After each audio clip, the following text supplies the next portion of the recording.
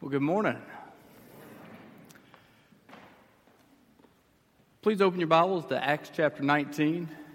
Before we get there, let us pray.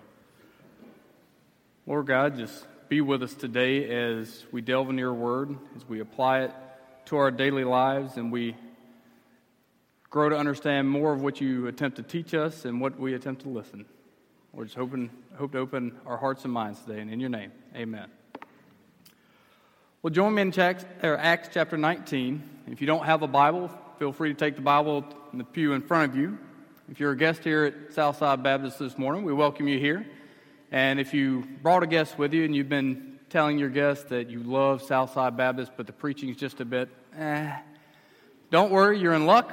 Our pastor, Gary Weber, is in Central Asia today, so you get to listen to me.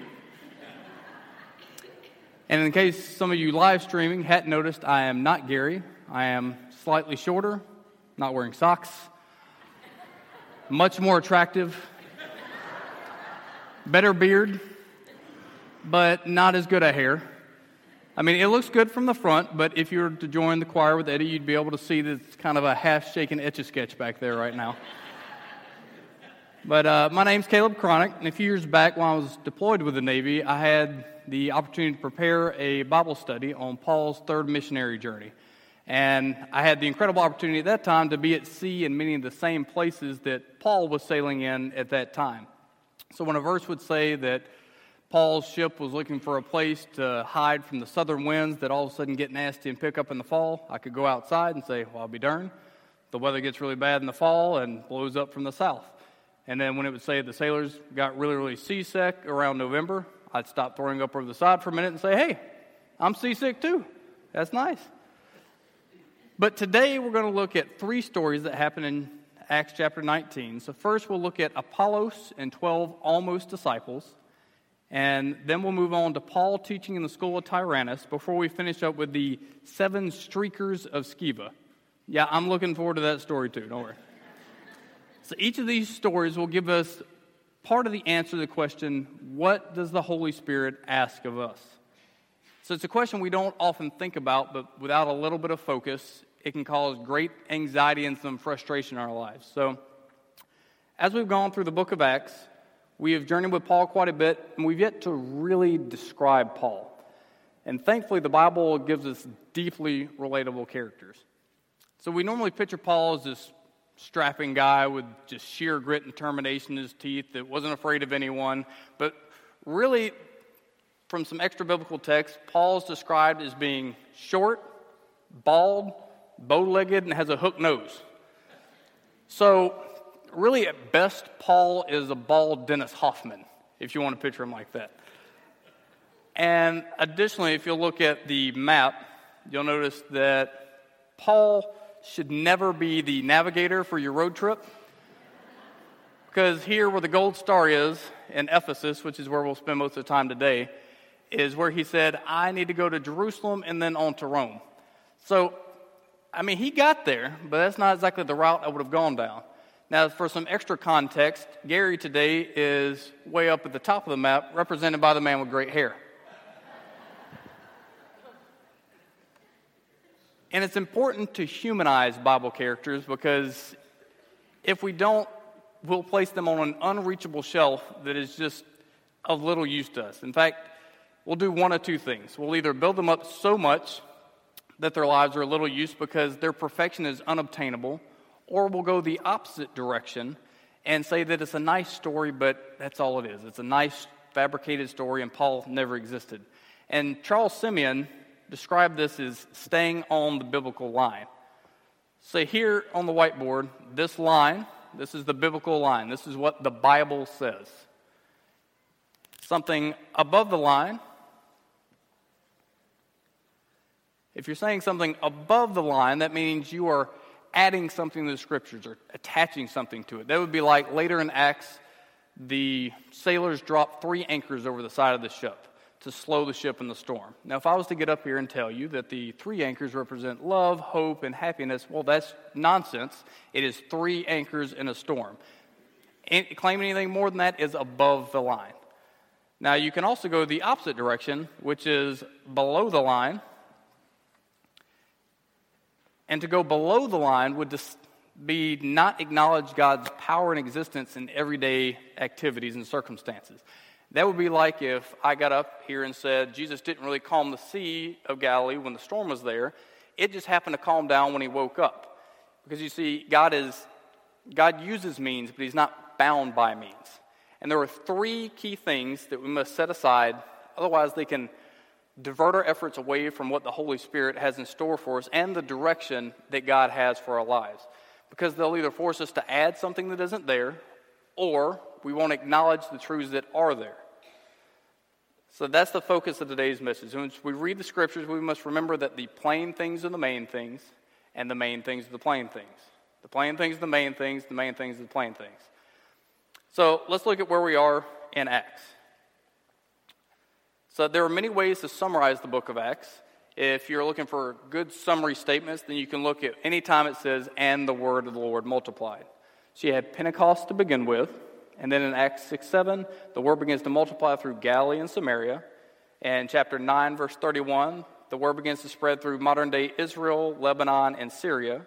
And 12:24, the followers of Christ are first called Christians, and it begins to spread through Central Asia so quickly that it messes up Gary's hair. And in chapter 16:5, you see Paul's call to Macedonia and the spread into Europe. And where we'll end today in chapter 19, verse 20, the word is strengthened as places are revisited. And finally, at the end of Acts, the word is spread through the artery of Rome to the rest of the world. So if you're looking for where the third missionary journey of Paul begins, you can look back at chapter 18, verse 21, when Paul says, "But on taking leave from them, I will return to you if it's God's will." That's it. And then he set sail for Ephesus. So it's not very dramatic. No T-shirts were made. Paul's third missionary journey. It just happened. It started right there. So before we get to the scriptures, I want you to think back to a time where you thought you were doing your best and you thought you were doing the right thing, but come to find out you didn't have all the information. You were happily going about your day, but at the end of the day, you come to find out it was just all for naught. You just did not have all the right information. And this reminded me of a story of back at the Naval Academy. I had a classmate, Keith Schmidt, and Keith was told to go pick up the admiral outside his office at 9 o'clock. So Keith builds in his own buffer time, shows up at 8:30 to make sure he's there in plenty of time, and then he waits there for over 2 hours. 11 o'clock comes by, and he knows he's got to get down to the mess hall to eat before he's going to his next class. He figures there must be some mistake. He's been there for over 2 hours, and he leaves. Well, at noon, the admiral comes out, looks around, and furiously says to his secretary, "Where's the midshipman who was supposed to escort me?" And goes back in. She says, I'm not sure. And so Keith ends up getting marching tours and weekend duty for not being where he was supposed to be. Now, what Keith didn't know is the admiral had told the commandant, "Have someone there to escort me there at noon." Well, the commandant, built in his own buffer time, had told the battalion commander, "Have someone there at 11:30. The battalion commander then told the company officer, "Have someone there at 11 o'clock. The company officer told the company commander, "Have someone there at 10:30. By the time Keith gets there, puts in his own buffer time, he's there at 8:30 for a noon pickup. So, now don't feel too bad for Keith. He's a pilot now, pretending he's Top Gun. He's got the aviator glasses, jean shorts, volleyball, and all. He's fine. But Keith thought he was doing the right thing and what he was supposed to, but he did not actually have all the information. He only had part of it. So, with that story in mind, we arrive on the scene in Ephesus, where a man named Apollos is speaking in the synagogue in Acts chapter 18, verse 24. And it says, "Now a Jew named Apollos, a native of Alexandria, came to Ephesus. He was an eloquent man, competent in the Scriptures. He had been instructed in the way of the Lord, and being fervent in spirit, he spoke and taught accurately the things concerning Jesus, though he knew only the baptism of John. He began to speak boldly in the synagogue, but when Priscilla and Aquila heard him, they took him aside and explained to him the way of God more accurately. And when he wished to cross to Achaia, the brothers encouraged him and wrote to the disciples and welcomed him." Now later on, Apollos becomes a very crucial disciple in spreading the gospel. But as we look at this story, Apollos is well educated, he commanded an audience well, and also talked about how fervent in spirit he was when he spoke boldly. But poor old Apollos only had half of the information. And we'll get into the followers of John the Baptist in a minute, but Apollos is a smart man who has drawn a crowd and appears to be doing very well. However, when Priscilla and Aquila approach him and give him further information, he takes that on. And that's a very difficult thing to do. If you're being very successful, moving things along, someone comes with information, come to find out you're wrong, that is very humbling. But he sets aside his original thought process and takes it on. That is hard to do, especially when things are going well. So while it's easy to focus on Apollos, it's equally important to notice Priscilla, Aquila, and the disciples here. Because they quickly saw someone that was wrong, but didn't set out to publicly humiliate him or vilify him or hold it over his head, which the quick judgment would be to say, Apollos is wrong, we need to publicly tell him that and hold it over his head for the rest of the time. And sometimes our personal bias can at times really hinder those who are potentially the most impactful. So they privately explained to Apollos what was wrong and then encouraged him and told others to welcome him as well. So now when Paul arrives in Ephesus, he also runs into a group of believers who were partially informed. He meets these 12 almost disciples. So let's read. And it happened that while Apollos was in Corinth, Paul passed through the inland country and came to Ephesus. There he found some disciples, and he said to them, "Did you receive the Holy Spirit when you believed?" And they said, "No, we have not even heard that there is a Holy Spirit." And he said, "Into what were you baptized?" They said, "Into John's baptism." And Paul said, "John baptized with the baptism of repentance, telling the people to believe in the one who is to come after him, that is Jesus." On hearing this, they were baptized in the name of the Lord Jesus. There were about 12 men in all. So, in verse 2, Paul asks, "Did you receive the Holy Spirit when you were baptized?" And apparently Forrest Gump was in the group and says, "I didn't even know we were supposed to be looking for it." So the question also struck me of how Paul came about to ask this question in the first place of, well, did you receive the Holy Spirit? And the only thing I could come up with is Paul may have been using the Christian code talk that many of us use today. And if you think hard, you know what I'm talking about, the Christian code talk. You meet someone for the first time, about 3 sentences in, you drop the word blessed, see the response. Later on, they say they feel like their cup is overflowing. Oh. And then you go on a little bit later, say the other day in Sunday school, and then finally you both relax and say, "Oh, thank goodness, we can talk Christian to one another." I mean, it's terrible, but I do the same thing now. It's how you end up feeling out. Well, Paul, and this is above the line, by the way, but Paul may have done the same thing, and he was getting some strange responses. So he asked, "Did you receive the Holy Spirit when you're baptized?" "I didn't know we were supposed to be looking for him." "Well, into what were you baptized?" "John's baptism." Now, this has to be slightly humorous writing on the part of Luke, because even the followers of John the Baptist would have heard of the Holy Spirit, such as back in Psalm 51:11, when King David wrote, "Cast me not away from your presence," or "Take not your Holy Spirit from me." These 12 men had also missed Jesus and his foretelling of the Holy Spirit. In John 14:26, Jesus states, "But the Helper, the Holy Spirit, whom the Father will send in my name, he will teach you all things and bring to your remembrance all that I've said to you." They also missed Pentecost when the Holy Spirit was poured out. So these men knew about the repentance necessary, as John the Baptist preached, but either stopped listening or left before they could hear the good news of Jesus and the promise of the Holy Spirit to come. So, and what that does is they didn't listen to the fact that John the Baptist was the one crying out in the wilderness. He was the one pointing forward.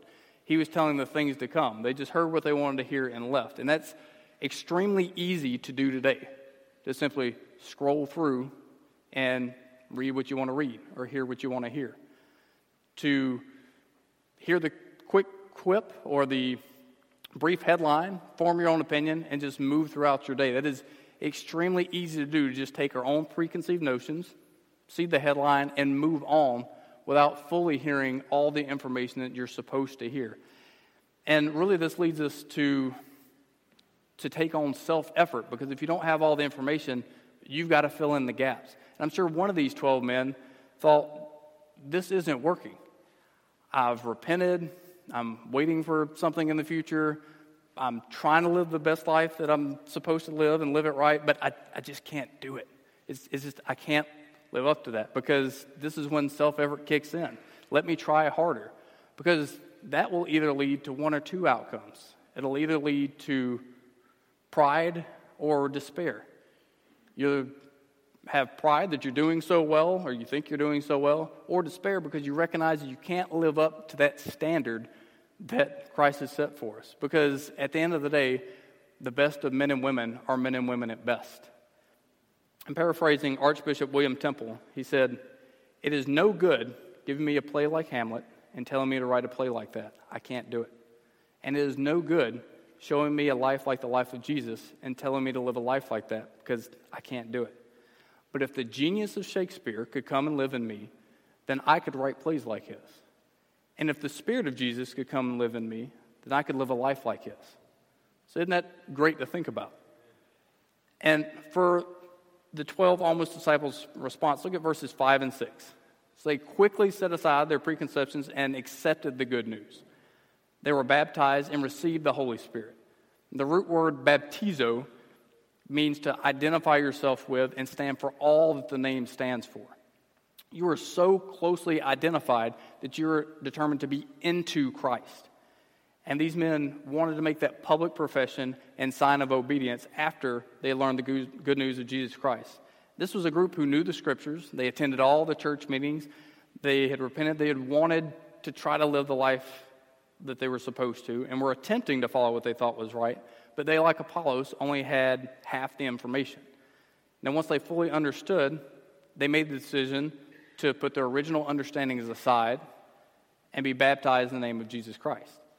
And many of you may be thinking about baptism and the importance of it, and I would really recommend that you look at the example set forth here in this story.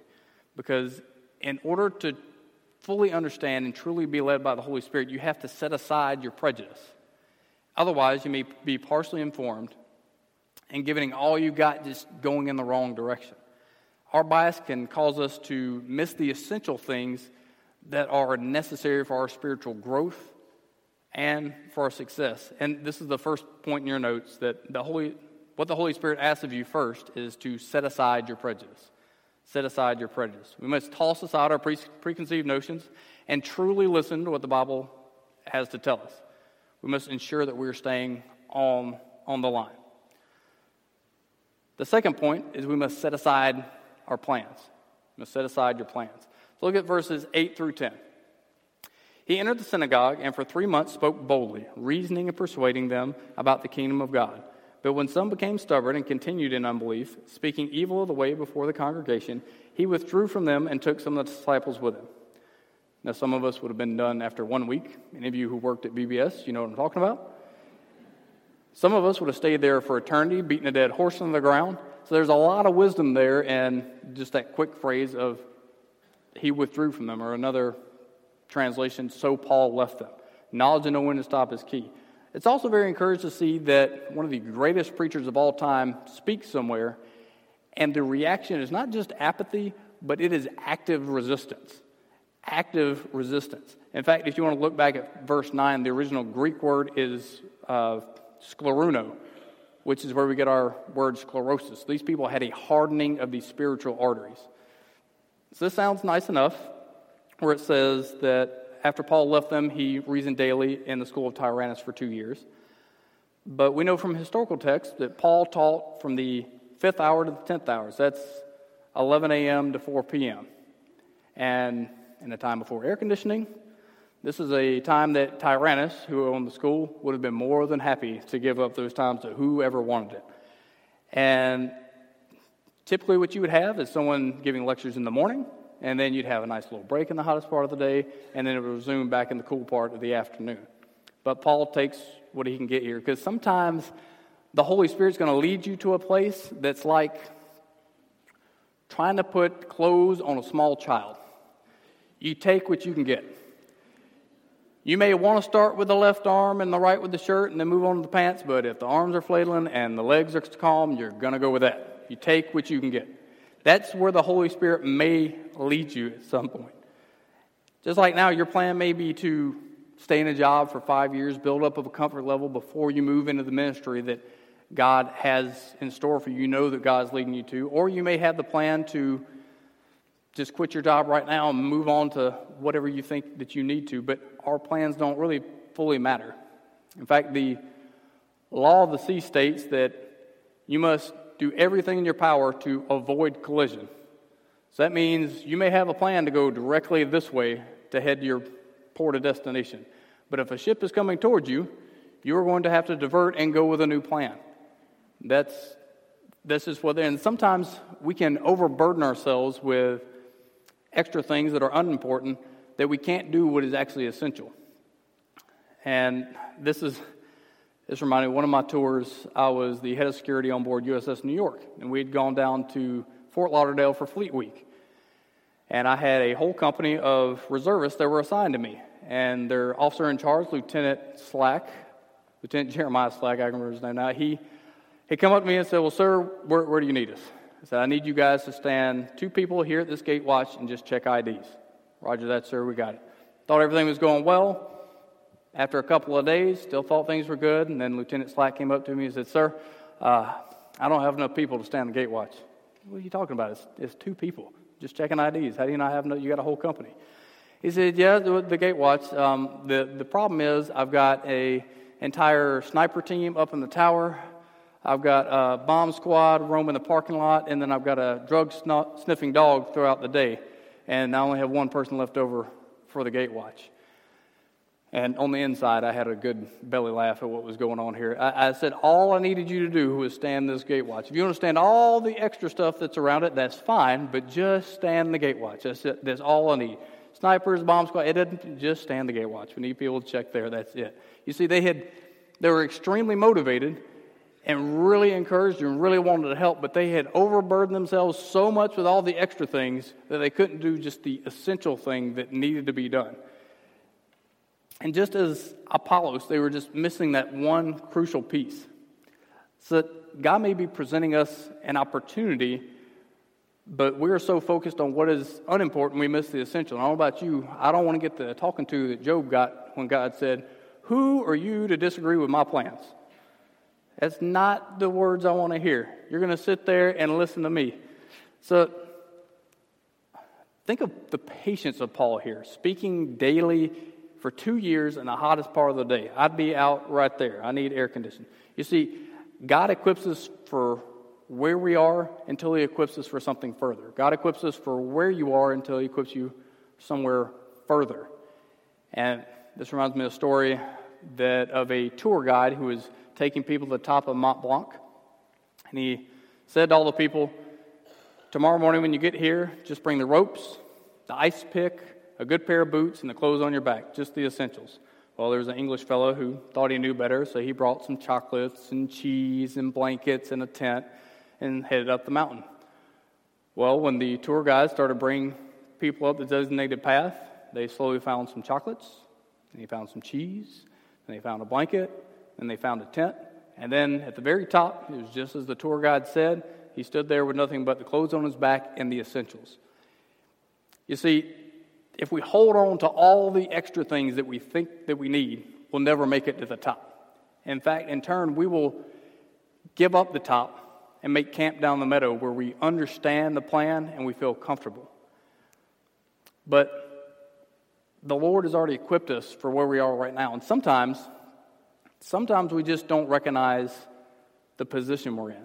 Sometimes we don't even know the position we are currently in.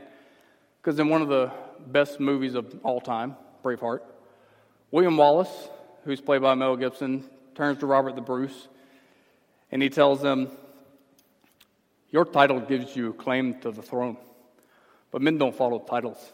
They follow courage. Now, all people know you, noble and common, they respect you. And if you would just lead them to freedom, they would follow you, and so would I. You see, Robert the Bruce there did not know the position he was in. He did not know what he was already equipped for. He didn't know what God had already put him in place to do. And see, the Lord has already equipped you for where you are until He equips you for something further. So set aside your plans. That's the second point. Set aside your plans. Now, the third point is set aside your pride.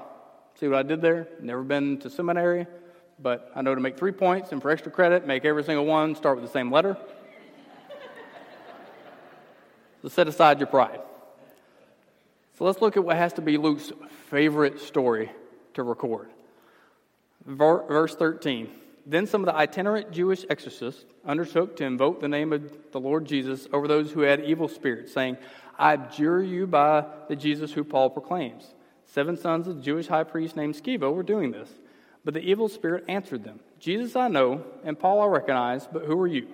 And the man in whom was the evil spirit leapt on them, mastered all of them, and overpowered them, so that they fled out in the house naked and wounded. And yes, I looked up the original Greek word for naked, and it's gumnos. You know what gumnos means? It means butt naked. It means completely exposed. Louis Grizzard used to say there's a difference in naked and naked. Naked is when you don't have any clothes on. Naked is when you don't have any clothes on and you're up to something. These guys were naked. I mean, just picture this.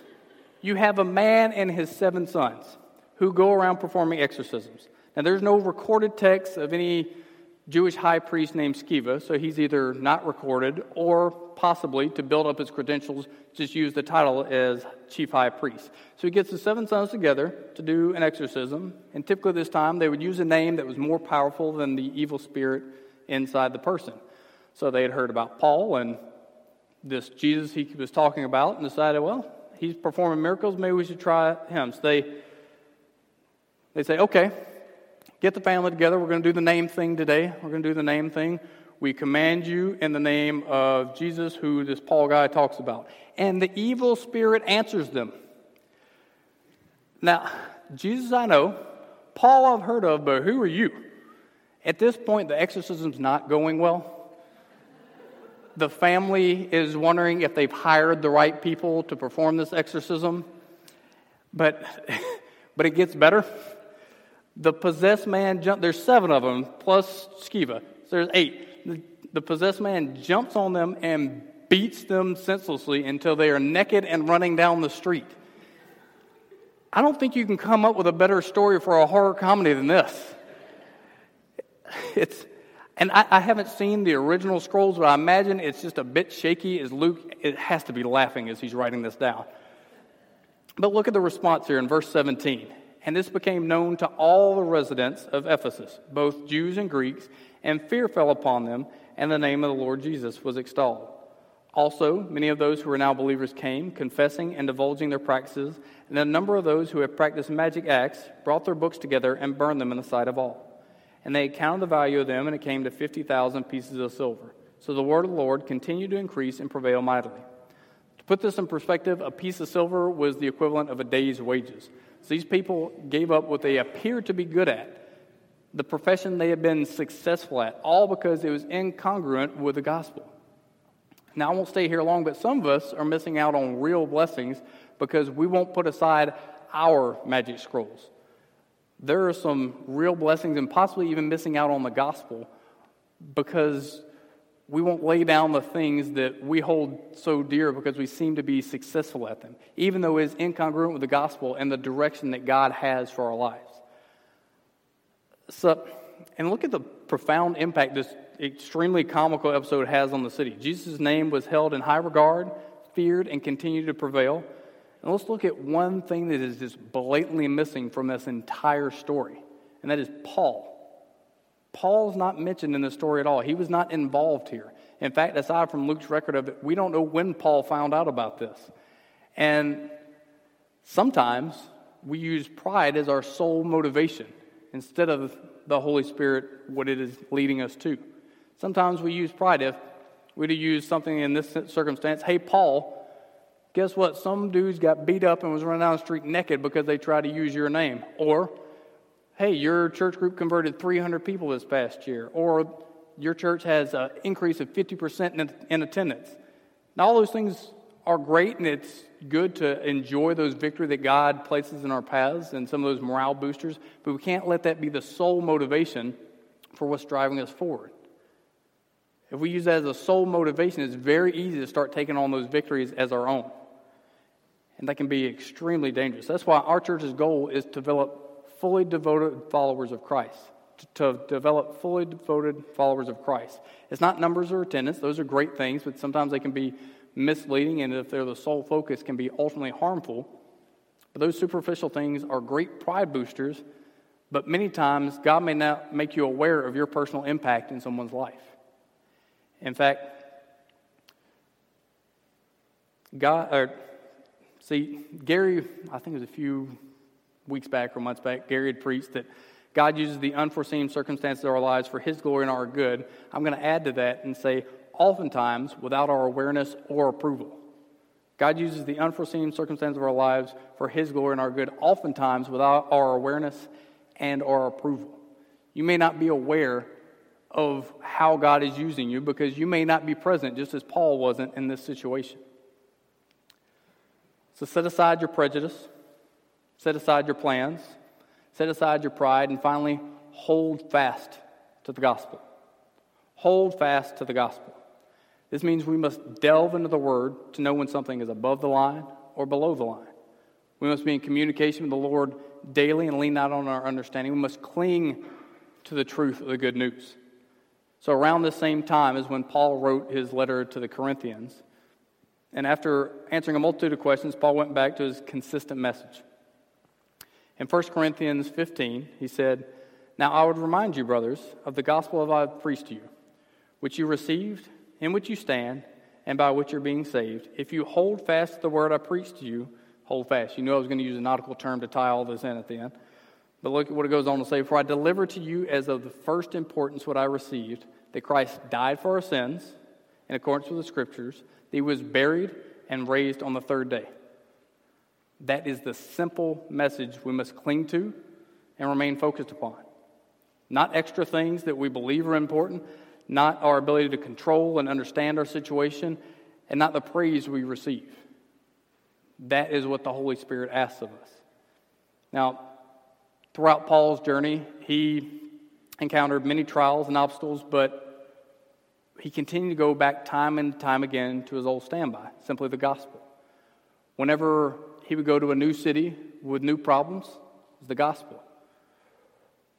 Whenever he was beaten, imprisoned, shipwrecked, the gospel.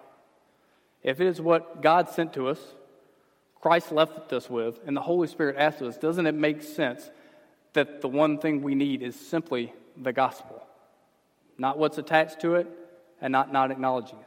It is simply the gospel, what is on the biblical line.